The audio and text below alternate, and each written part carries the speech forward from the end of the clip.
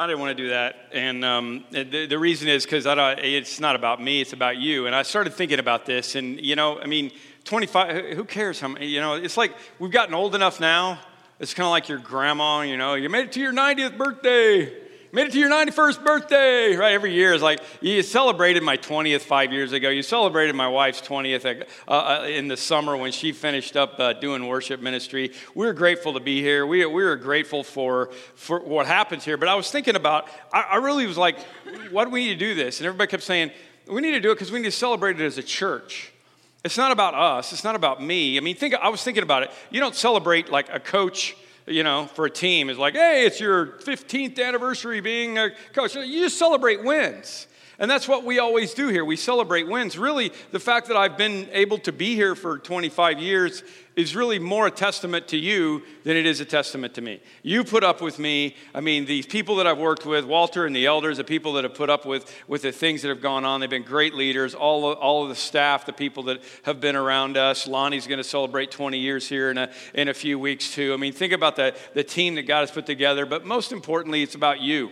This is about you, Lockport, about you here at Orland, about you wherever that are a part of this thing together, putting up with this thing together. So 25 years, 55 years, it doesn't really matter. We celebrate the wins, and this is just an opportunity for us to say, I complained about it last week. I complained about the weather. God brought me here 25 years ago. It's nice now, right? The weather changed. I think God is just saying, hey, maybe you should just shut up and stick around. So that's what I will do. Thank you very much, okay?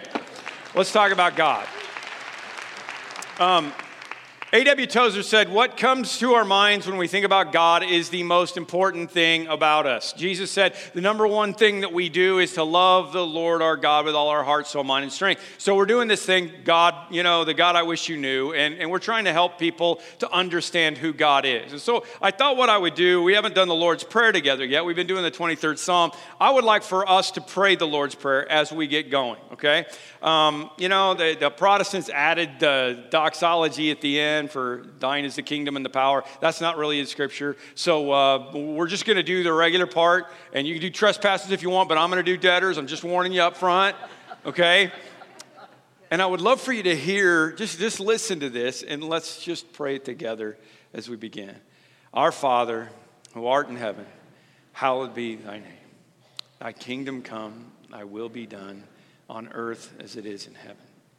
Give us this day our daily bread. Forgive us our debts as we forgive those that are our debtors.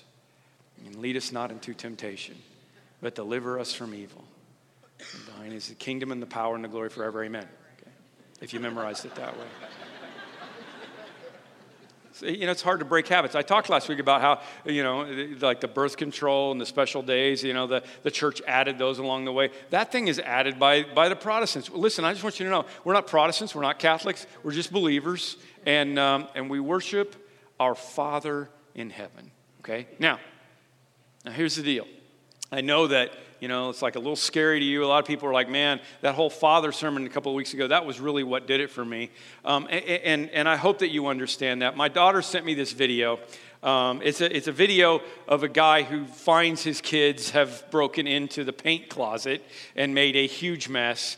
And it's the funny part of it is he's videotaping this, and he's trying not to laugh, but he's trying to be angry. I just want to show you this, and I want for this to be your new image of your Father in heaven. The problem is, a lot of people worship God in this image that they've made of their own self, It's some crazy idea that, go look at the religion section on Amazon and see how many religious books there are out there and how many crazy ideas of God there are. Kindergarten teacher was letting her class draw pictures of God one day, or draw pictures of whatever they wanted to one day. And she walked by one little girl, and the little girl said, I'm drawing a picture of God. And the teacher was like, well, honey, how can you draw a picture of God? Nobody knows what he looks like. And she said, they will in a minute. That's kind of what we do. Is like, I got my idea of God, and it's like that old legend of the elephant, right? The guys come up to the elephant, the blind guys, and they come up to the elephant, and one of them, feels his tail, and he thinks that an elephant is like a snake, and one of them feels his trunk and thinks that he's like a tree, and one of them finds his tusk and thinks that he's a spear, because they only have their little perspective. They will in a minute. They'll figure it out, okay? So what happens is you end up, I've got these boxes here, they end up putting God in a box, okay? They end up putting God in a box one way or the other of some different ways that they feel about God. Let me just give you a few ideas of what that might look like.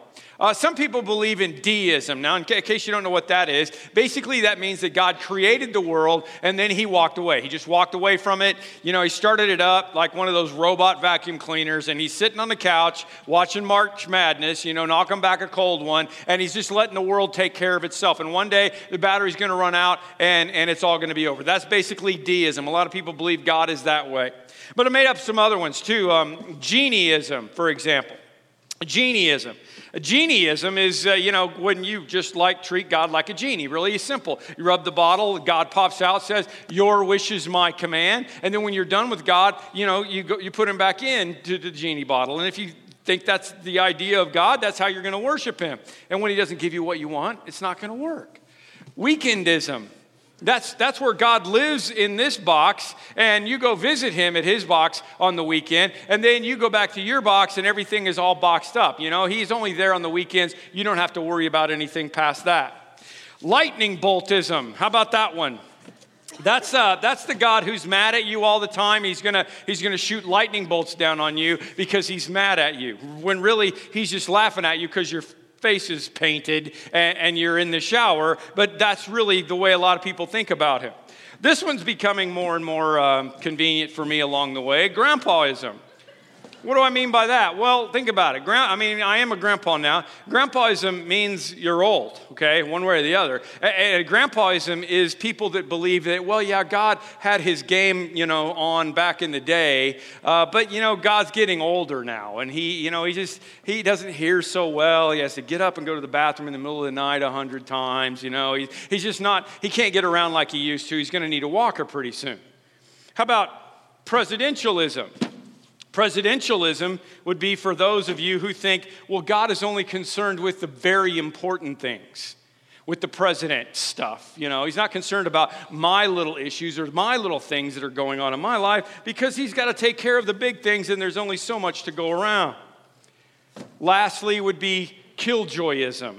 Okay, that just means that God put us down here and he put all those rules and all those things in the Bible that we've been talking about because he doesn't want us to have any fun. Do you see what happens when you do that? All right, so your question ought to be, then how do I figure out who God really is? If all those plus a whole lot more, if the kindergarten girl thinks she knows what God looks like and everybody who touched the elephant thinks they know what God is, how do we really figure it out? Well, how about if the elephant turned around and told you who he was?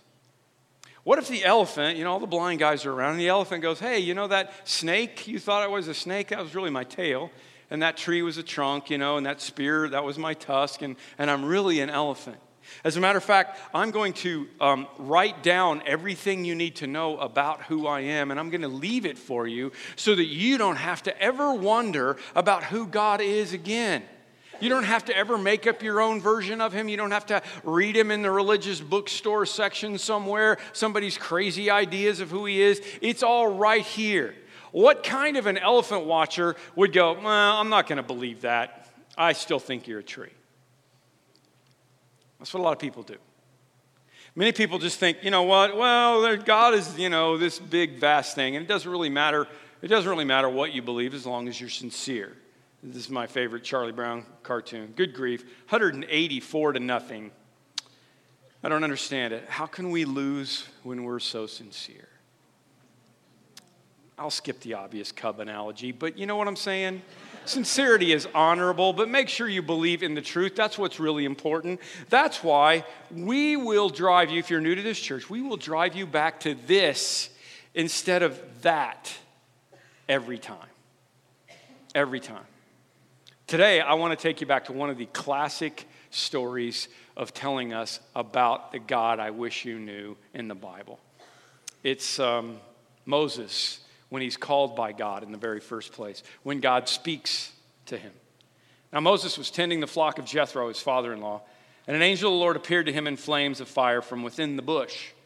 Moses saw that though the bush was on fire, it did not burn up. So Moses thought, I will go over and see this strange sight, why the bush does not burn up. I just got to say, I think this is a bad translation of the Hebrew, because I can't see Moses saying, I will go over and see this strange sight, why the bush does not burn up. I'm thinking that the Hebrew part of the NIV here was translated by a woman.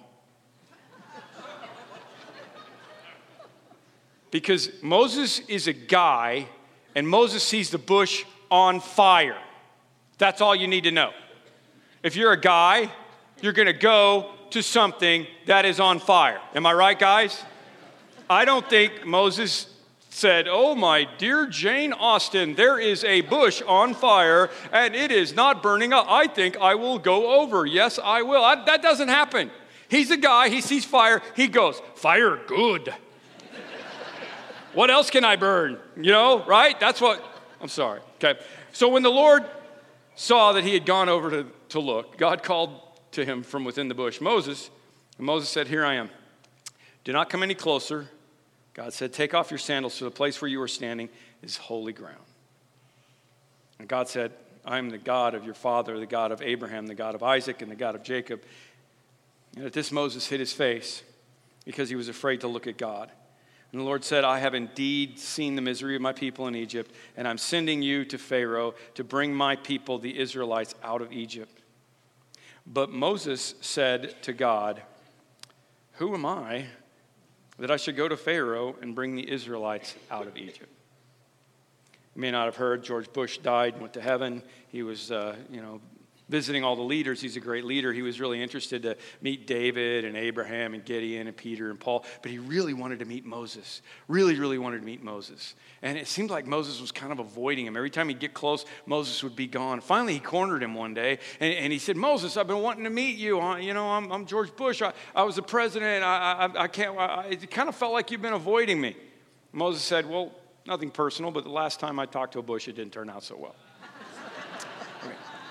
But probably the same thought is going through Moses' mind right here that goes through your mind when you start to think about doing something that God wants you to do, right? I mean, I wrote a book called Life on Mission. The whole idea is that our life here is not for us. It's for us. The only reason that we're here, Rick Warren said, the only reason that God leaves you here is either to sin or tell people about Jesus. Those are the only two things you can't do in heaven.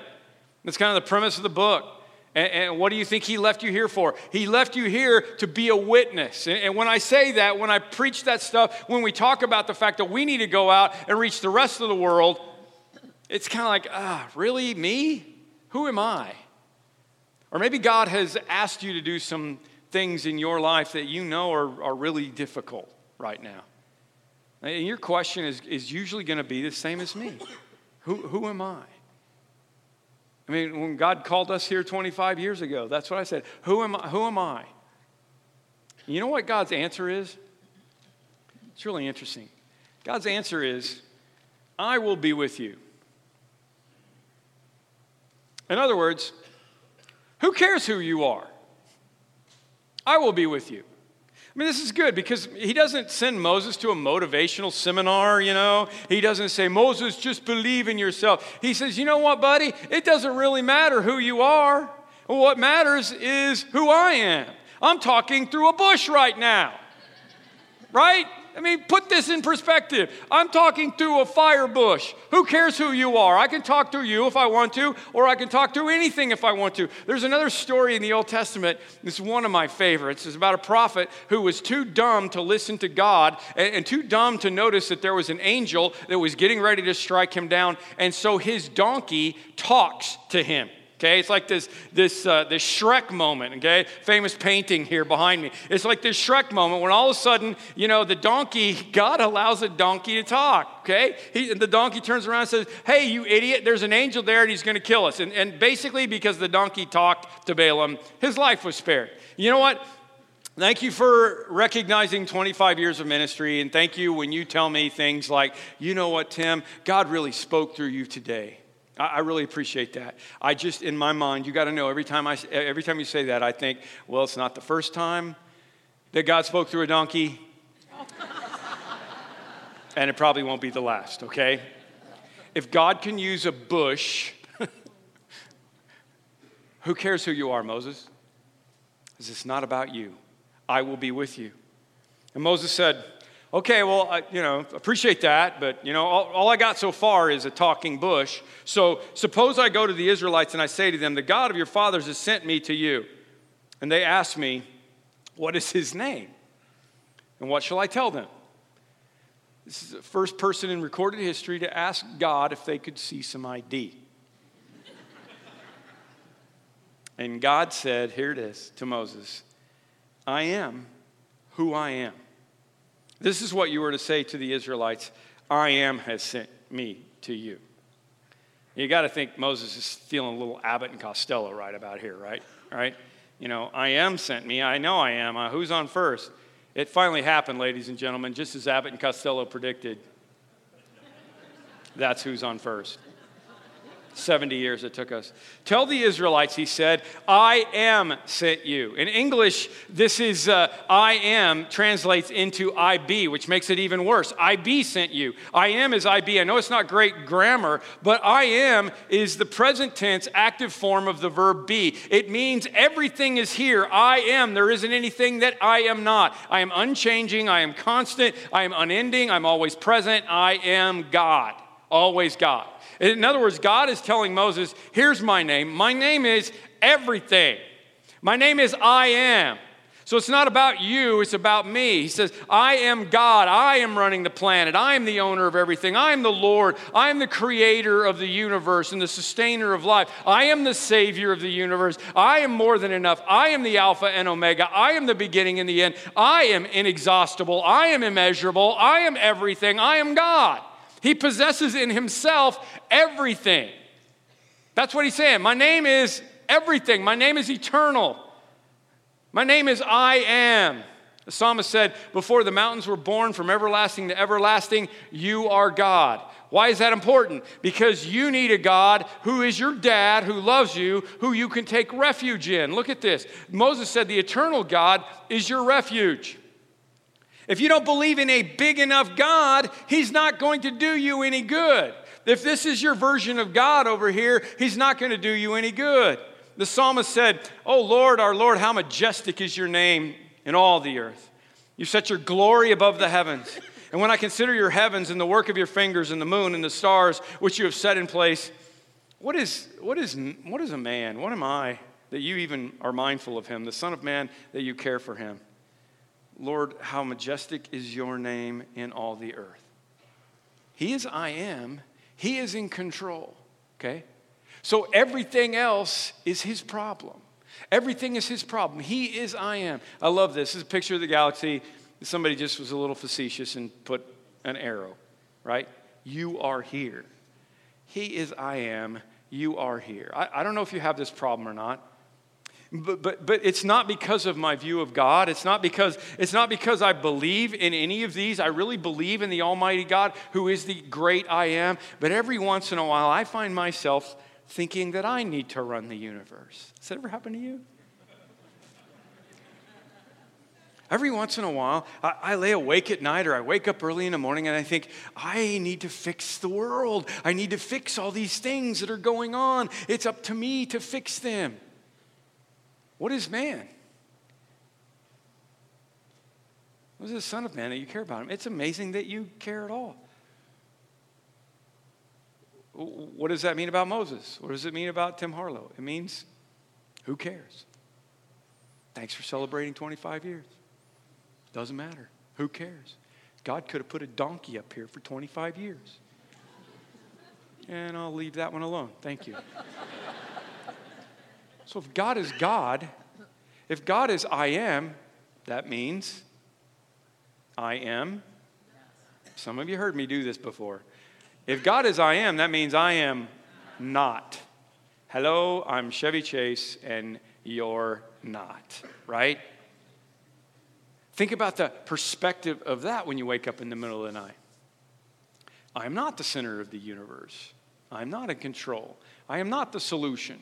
I'm not the all-powerful. I'm not calling the shots. I'm not the owner of anything. I'm not the Lord of anything. I'm not running anything. I'm not in charge of anything. I'm not the head of anything. I'm not the maker. I'm not the savior. I'm not holding anything together. I'm not God. I am not.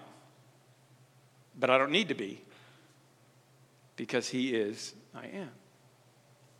I want to read to you a fairly lengthy and beautiful piece of scripture from the Old Testament, and help you to understand a little bit more of who God is. And just listen to the beauty of this as I read through this. So Isaiah 40, there's a lot of verses in here that you may have heard, but I want to put the whole thing together. See, the sovereign Lord comes with power. Lord, that's I am, translated right there. Whenever it's bolded in your Bible, it's the same word, Yahweh. See, the sovereign Lord comes with power, and his arm rules for him. He tends his flock like a shepherd. Guides us. Remember, we talked about that. He gathers his lambs in his arms and he carries them close to his heart. None of those perspectives of God really get to that. I tweeted this one today or yesterday. He gently leads those who have young. I'm just thinking about my daughter and son-in-law raising my grandson, and remember what it was like back in those days. God is with you in a special way. It says right there. Who has measured the water in the hollow of his hands, or with the breadth of his hand marked out the heavens? Who has held the dust of the earth in a basket, or weighed the mountains on the scales, or the hills in a balance? Who has understood the mind of the Lord, or instructed him as his counselor? Whom did the Lord consult to enlighten him, and who taught him the right way? Who was it that taught him knowledge or showed him the path of understanding? Surely the nations are like a drop in the bucket. They are regarded as dust on the scales. He weighs the islands as though they were fine dust. Do you not know, verse 21, do you not know, have you not heard, has it not been told to you from the beginning? Have you not understood since the earth was founded? He sits enthroned above the circle of the earth, and his people are like grasshoppers.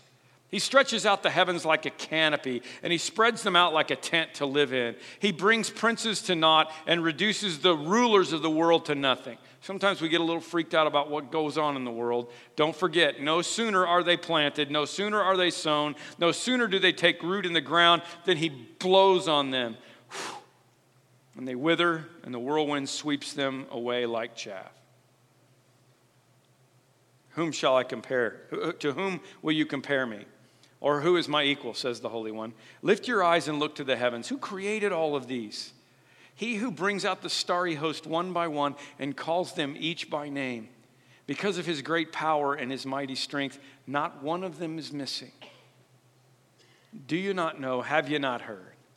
The Lord is the everlasting God, the creator of the ends of the earth. And he will not grow tired, and he will not grow weary. And young men stumble and fall, or he will not grow tired, and he will not grow weary, and his understanding no one can fathom. He will give strength to the weary and increase the power of the weak. Even youths grow tired and weary, and young men stumble and fall. But those who hope in the Lord, the I Am, will renew their strength. And they will soar on wings like eagles. They will run and not grow weary. They will walk and will not faint. Do you see what that does to us? Do you see how much better this version is than those versions? Or whatever version of whatever book somebody wrote that's hot on Amazon right now? Do you see how much better this is than understanding that? If God is I am, that means he is everything. That means he's taking care of everything. And I could go home and take a nap. Because if he is I am, then he's got everything under control. 3 of my favorite years of ministry at this place were when we had a St. Louis Cardinal baseball player that went to our church. He actually still goes here. He's just retired now. But for 3 years, Braden Looper played for the St. Louis Cardinals. And you got to understand, I grew up in Oklahoma. No professional teams at that time, so you just kind of went to the close one. And my dad was a St. Louis Cardinals fan. I was always a St. Louis Cardinals fan. And the beauty of being a Cardinals fan and having a player that you know who was a good parishioner was that he would give us tickets to go to the game. And that was the beauty of the whole scenario. I got to go to the World Series in Detroit. I got to see some games. Whenever they were in town, I could go. Or whenever we'd go to St. Louis and watch a game. And it was so awesome to be able to go. And when you would go to a game with players' tickets, you were sitting in the players' section, which means you're sitting by, their parents and their wives and a bunch of little babies, and you're just with all of the family members. So there's this game, this vivid game in my memory where Bill's a lifelong Cardinals fan too. We drove down to St. Louis because it was the playoffs. And Cardinals are playing the Mets, and the series is tied 2-2. And it's a huge, big game, and they're in St. Louis, and we got to go. And we're sitting in the players section, and it was awesome. But you got to understand something about me.